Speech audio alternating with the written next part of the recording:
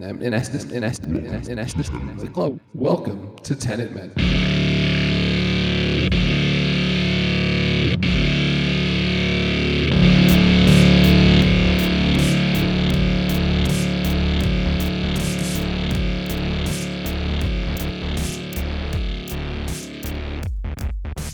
Welcome to Tenet Men. I am your host, Steve, and I am joined by Kevin, and together we are going to complete a methodical review of Christopher Nolan's 2020 epic high-concept time travel film, Tenet. We'll be doing a minute-by-minute analysis of the film, conducting a temporal pincer movement on the film itself. I'm on the red team, moving forward through the film, starting at 21 seconds, and my co-host Kevin is on the blue team. Kevin, how are you today? I'm good. I'm inverted, so this is a little difficult for me. But yeah, it's got to be really complicated just going through life with reverse entropy. Yeah, it's a challenge. It's like being dyslexic, but in a good way. That's debatable. Today is episode 2, and we are I'm starting from the 1 minute 21 second mark. And what minute are you starting from? I am starting from the 2 hour, 21 minutes and 21 seconds mark. All right. And moving to the 23 minute 21 second mark where I started last time. Right. Okay. So I think we should just jump into it, and I think red team goes first, which would be me. Yes. So I think I mentioned pre-show. I have what I think is actually an uneventful minute, but I think that's okay because you have a jam-packed minute to share with us today. I also want to mention I watched this movie again this week because I was on a long flight, and I thought, well, why not? Why not just watch it again? And every time I watch it, I need to start taking notes while I watch it because, I just think of so many more things, and something's broken, something's very good. I don't know. You just pick up on a little bit more every time. Yes, and that's why we are dedicating so much time to each minute because the movie moves so quickly, and I think it does that because it doesn't want you to think about the mechanics of it. It just wants you to enjoy the ride. Yes. But there's interesting things going on that worthy of discussion. There are some minutes, by the way, that's going to be like hour-long episodes. Like I just know it now because there's some stuff that is so wild to think about. Yes. Yeah, especially when we get into multiple protagonists, multiple Neils on screen. Exactly. All right. For a future episode, but for today, 1 minute, 21 seconds. Right. So picking up where we left off last week, we see at the 1 minute 21 mark, people in the crowd terrified of what's unfolding, right? These terrorists have just come into the opera house. They're shooting guns, waving guns, and doing all sorts of, crazy things. At the 1 minute 27 mark, we cut. This is the interesting part, right? We cut to a Ukrainian guy in a van who says, "Wake up the Americans," right? And then we have our protagonist flipping shells out of his gun, which actually is pretty cool because it's like the shells flipping and like doing stuff is kind of a theme throughout this movie, right? It is. I have one question already. Okay, go ahead. Why do you think they're asleep? I don't think he was asleep, right? Oh, no, I know what you're getting at. Well, I'm not saying this is an Inception, but okay. I thought that's exactly where you were going, but okay, go ahead. Having been a service member, I can say that I have fallen asleep on many missions, and I have many stories about sleeping through very important missions. So I understand they might have been sitting there a while. But it's because sleep is going to come up here in another question I'm going to have either in this minute or another minute you're going to cover. Okay. But the fact that they're all asleep and they have to be woken up and the drivers know they're asleep. I'm not sure what they're going at there. Were they sitting there for a long time and they all naturally fell asleep? I don't think they were really sleeping. Were they? I think definitely the protagonist is sleeping because that's why he checks his gun to make sure it's still loaded. I thought he was flipping it like just out of boredom, like kind of just like waiting around, like they're waiting and like he's just like killing time by like, catching shells. Well, normally you would your gun would not be loaded, or a round would not be in the chamber prior to going out on a mission. Like if you're sitting in a car with a bunch of people, you wouldn't have a round in the chamber. So Even when for he pulled, even for when he pulled, CIA. I don't know. They all operate with different rules, but I wouldn't.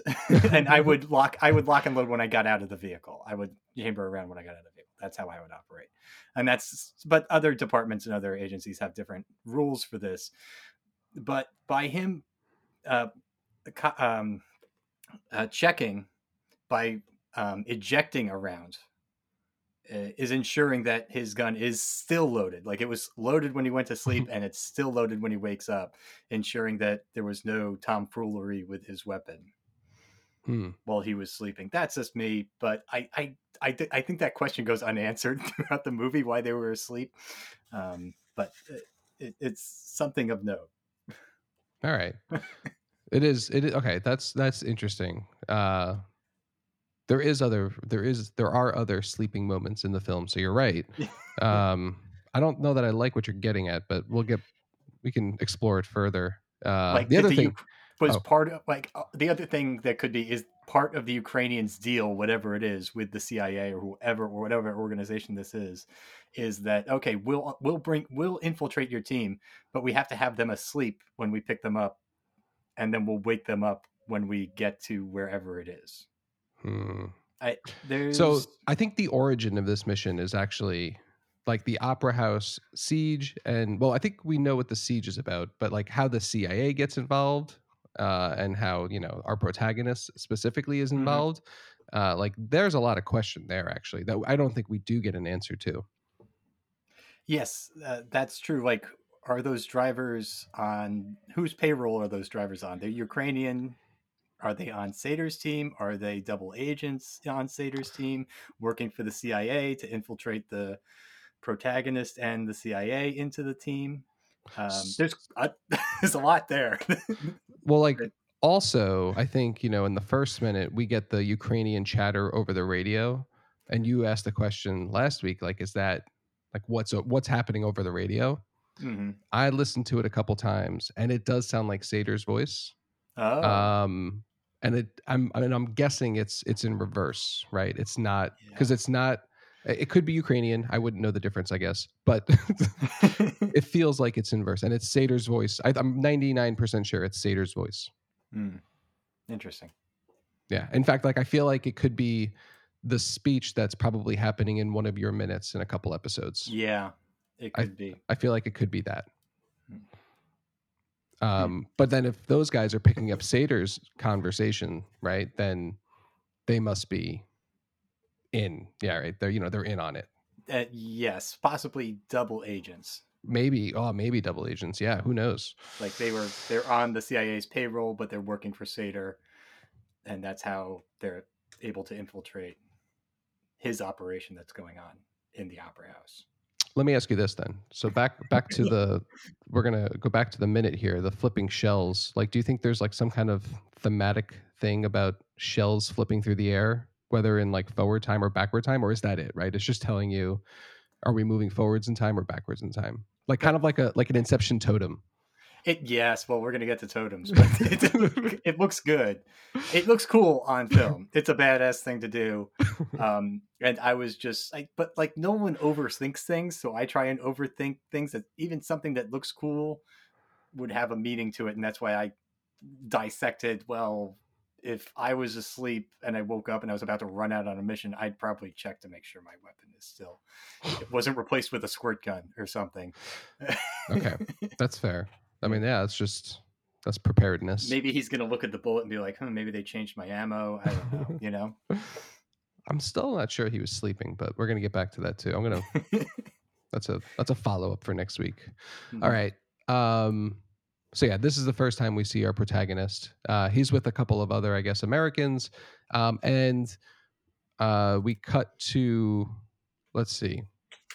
Oh yeah, we get some nice music when the camera hits him too, which is always very cool. The music drops in here are very, very timely, always. 142 emergency vehicles are pulling in. And then we see the insignia of those response teams, right?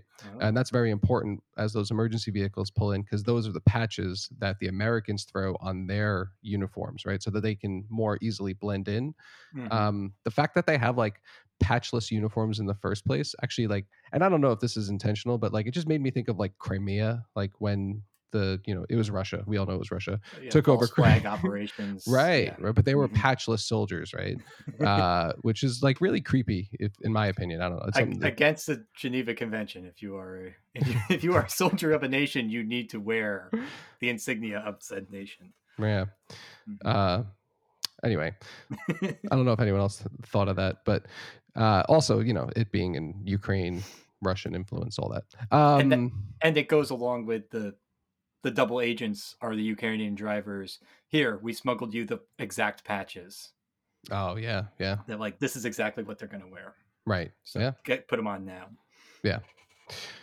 Um, cool. They put on their patches at 1:53. They depart the van. They start running, and they fit in seamlessly with the response teams that are also running towards the opera house. Um, they're running in like single file lines as teams.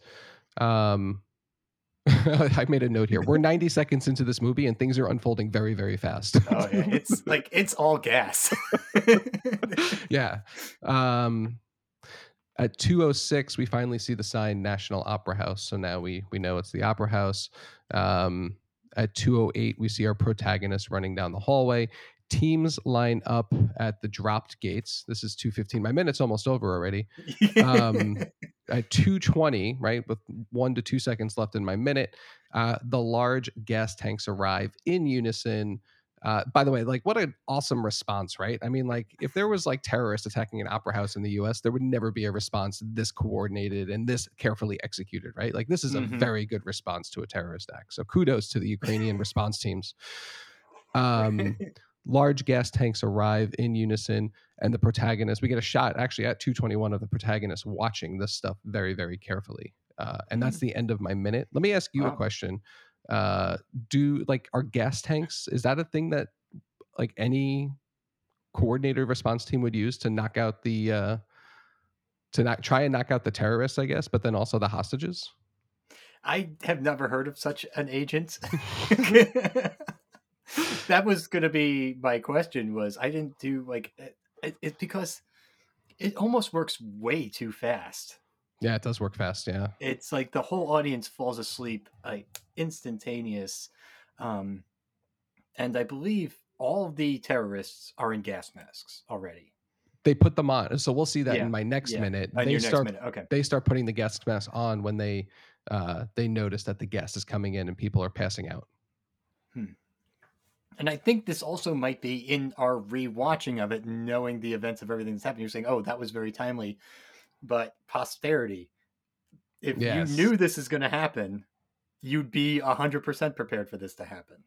So do you think so the Ukrainian government or whatever, whoever runs their response teams, are they like prepared, or are these response teams also just part of this coordinated effort Part of Tenet. to It's protect the MacGuffin? the temporal pincer movement is already happening to the point where as soon as um, the one side executes their strategy, the other team already knew what they were going to do and had something in place to counteract it. Uh, so that it's like three-dimensional chess, Okay. as we'll see as we go into the movie. But as you're experiencing this movie, it's happening so fast you have no idea. Like if logically you'd ask me a question like, oh well, that's pretty convenient that they'd be able to subdue all the guests that quickly. As Neil says, right, weaving more timelines into the fabric of the mission, which I Yeah, think is a great segue to your minute. yeah. Let's get into my minute here. Okay, so my last minute started in the car with Prima, and we are going to now travel backwards to the last conversation the protagonist has with Neil. And it starts with the line, "You've known me for years." Okay, well, just prior to my minute starting, the protagonist says, "You've known me for years. Neil responds, "For me, I think of this as the end of a beautiful friendship," Yeah. which, of course, is a line stolen from Casablanca. Uh, Perfectly fits in here. The conversation then goes as follows. The protagonist says, or questions him, "But for me, this is just the beginning." And as Neil begins to walk away, he goes, "And we get up some stuff. You're going to love it. You'll see. This whole operation is a temporal pincer." To which the protagonist asks, "Whose?" Neil says, "Yours. You're only halfway there, and I'll see you at the beginning, friend." And then Neil goes into the chopper. He goes into the Chinook, and then this begins Neil's voiceover, which is, I believe, this is the only use of voiceover in a film that has been, as we've stated, all gas, all action, all barely any exposition. To then get a abstract voiceover to like, when did Neil say this, and who is he talking to? But we heard the end of it in my last minute, but it begins here as we transition from Neil walking into the chopper. He goes on to say, "We're the people saving the world from what might have been. The world will never know what could have happened." And then we switch over to a cat standing outside of the school. And Neil's voiceover continues. "And even if they did, they wouldn't care, because no one cares about the bomb that didn't go off, just the one that did." That's a great line, by the way. Yeah, it's fascinating. And it picks up later to finish off the movie. So that's only the beginning of his voiceover. But before we can go into the car with Prima and her henchmen, but so the insinuation that they are friends in the future, which is now Neil's past, is a pretty good cap to this movie. Are they? But they are friends in the future from our perspective, but we don't know that it's future. It could be past. Like the protagonist might spend the rest of his life just traveling backwards in time. But then, no, because it's fated that they would be friends in the future, so he has to go. I don't know that. Well, it's just like why Neil has to go back in time to open the door. There's He, no choice for him. It's already been made. well, what's happened, Yeah. which they say a So, lot. yes, which is the theme of the film. It's just like what we'll get to it when he's practicing picking up the thing that he can't pick it up because he had to have picked it up. So in a Right. sense, he's dropping it into his hand in the future or whatever. Yeah. It's you have to imagine that it has happened. And these, if you are clued into things that will happen in the future, it doesn't change. You need to complete the mission. That needs to happen. There's no getting around that fate. Yeah. So the idea that there's no doubt in Neil's mind that everything he's experienced with the protagonist is going to happen Sure. to the protagonist now. So everything he's lived, he's loved, he's eat, prayed, loved, whatever, will happen for the protagonist, but for him, it's over. This is the end. Yeah. And that's him.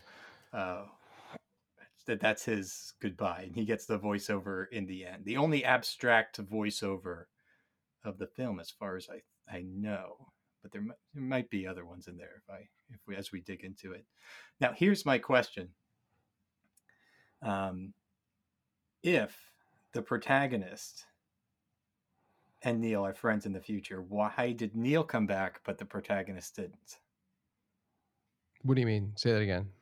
So Oh, they're friends. They both exist in the future, but only Neil is the only one who came back. yeah. So their timelines separate at some point, and Neil's the one who is constantly moving backwards through time. Yes. And now my hypothesis for this, and I think it would tie in beautifully, to the ending with Neil getting on the chopper to go sacrifice himself, is that sometime in the future, the protagonist dies. Okay. And that's the turning point for when Neil starts traveling backwards as far as he does. Because it seems like he goes extremely far backwards. Perhaps, yeah. Because you can only travel backwards in time at the same speed you currently are traveling forwards in time. Correct. So if you need to go back, like let's say they were friends, buddies, teammates, partners for 5 years, you then have to sit in a shipping container for 5 years, sit in the windmill for 5 years to go all the way back to before you knew somebody. That sounds painful. And But he also says like they're only halfway there, or he tells yeah. the protagonist that you're only halfway there. So how much time transpires in the movie? It's like 3 weeks or two. It's like 2 or 3 weeks. Oh fuck! So this guy's gonna be dead in less than a month. Well, you're Well, assuming he dies. well, yeah, I'm assuming the death, but wouldn't he have to? Wait, no, you're right. Well, I mean, but we don't have to take that at face value, right? That's just Yeah, no, no, because I that's think just my assumption. a Yeah. lot happens in those like 2 or 3 weeks. Mm-hmm. Also worth pointing out now, like in that minute, in your minute now, your minute, my minute are the exact same point in time. Correct. Exact same point in time. Mm. Yes. When they're talking after the bomb blows up, that's like the exact same time as the Opera House siege. And they're in both places. I know, and both of them are in both places. And the question of how Neil gets over there Yeah. is still in play. At what point does Neil travel over there to do what he's going to do? Yes. We'll get into it because there's other things in the next minute that are also in question. At some point, he goes all the way back, right, to the Opera House siege. I guess to make sure that the protagonist is successful and doesn't get killed. I'm not exactly sure. Like, what's his mission? What's his mission in being there? Well, okay. How about this? Or is it temporal? Is it part of a temporal pincer to make sure that that's what it is? It's got to be that. So, Because he's traveling backwards. what if the protagonist in the future saves Neil's life and in return says, "You now have to go back and save me"? And that would be the most Tenet thing. That would be the most palindrome thing, and poetic thing is that Neil's life is saved by the protagonist dying in the future. He travels into the past to ensure that the protagonist not only survives at the Opera House, but also completes the mission. Maybe they're not really into saving each other's lives. They're more into just doing the mission. Completing the mission. Right. And the mission in this case would be to run a temporal pincer on the Opera House siege to make sure that the algorithm ends up in the right hands at the end. Mm-hmm. I got questions about that algorithm too. The algorithms, like, there's always an aspect in Nolan films that are just like, come on. And the algorithm is kind of that. Yes. Right. Mm-hmm. I think it's also like the Tesseract and Interstellar. Like, come on. There's always a little something, but yeah, the algorithm. Yeah, there's other stuff too. I found a huge plot hole in this movie, by the way, the last time I watched it. Well, that's why it's paced so quickly. Yes. Because it's full of plot holes. It's full of, wait a second. I feel like I found a bad one though, that like really kind of ruins it. Okay, I'd be interested because but also within the structure of it, I could usually explain away stuff, but it's also all gobbledygook. It's also just all made up nonsense. But I'm interested, and don't spoil it for me because I don't want to overthink it. Okay. I'm going to try and answer it as it comes up naturally. I will. Okay. Okay. So the final scene in my minute is the interior of the car. We already saw during the voiceover. Kat is standing outside the school. Prima is sitting in the front seat of the car. The driver is next to her. with a silencer, a silence gun sitting on his knee. She says, "Do it before the boy comes out." Then the rear door opens. A dull thud is heard. The driver is shot. And the protagonist says, "That's your idea of mercy?" So the idea being that Prima is now trying to clean up everybody who is aware of or knows about the algorithm and the temporal pincer. And she's going to kill Kat before her son comes out to see her die. So it's a form of mercy, but she's kind of taking this to an unhealthy level of murder. Got to tie up those loose ends. Yeah, but that is cold. That is cold blood. That is not heat of the moment fighting for something. It's just assassination. 100%. Yeah. I know you're reading the script. How is her name spelled in the script? Prima. Priya. Oh, there's no M. Okay, you kept saying Prima. It's Priya. It's Priya. Priya. I'm sorry. No, it's okay. Just want to make sure. I made a joke about dyslexia. I'm seriously dyslexic, so sometimes I put letters into things that, or I just say things the way I think they should be said instead of the way they are spelled phonetically. We forgive Priya. you. Priya. And also, I thought like her name was like a play on the word prime. Okay, that would just be very confusing. So Priya is the name I should have been saying the entire time. Oh, just one other thing I noted from the script is in the notes it states that it's snowing at the Stalag location, which is not seen in the film. Oh, really? Yeah, the final portion of Neil and the protagonist's conversation, the stage direction, I guess it's called, states he pulls up his collar and walks into the snow. So that final scene should have been shot in snowy, interesting Russianscape, which is probably was just logistically hard. I was wondering, like, where did they film this last scene? Because it's a weird spot. It's a really weird spot. I was also thinking that, like, if you see people running backward, if like you're going back and forth with the shots, would you see snow going upwards? I think that was something Nolan really wanted, but they were probably like, we can't pull that off. We can't pull that. Especially without the CGI, right? He does everything with CG. He doesn't do anything with CGI. So he would have just literally reversed. He would have filmed things obviously forward and then backed it up. But yeah, that would have been very logistically difficult.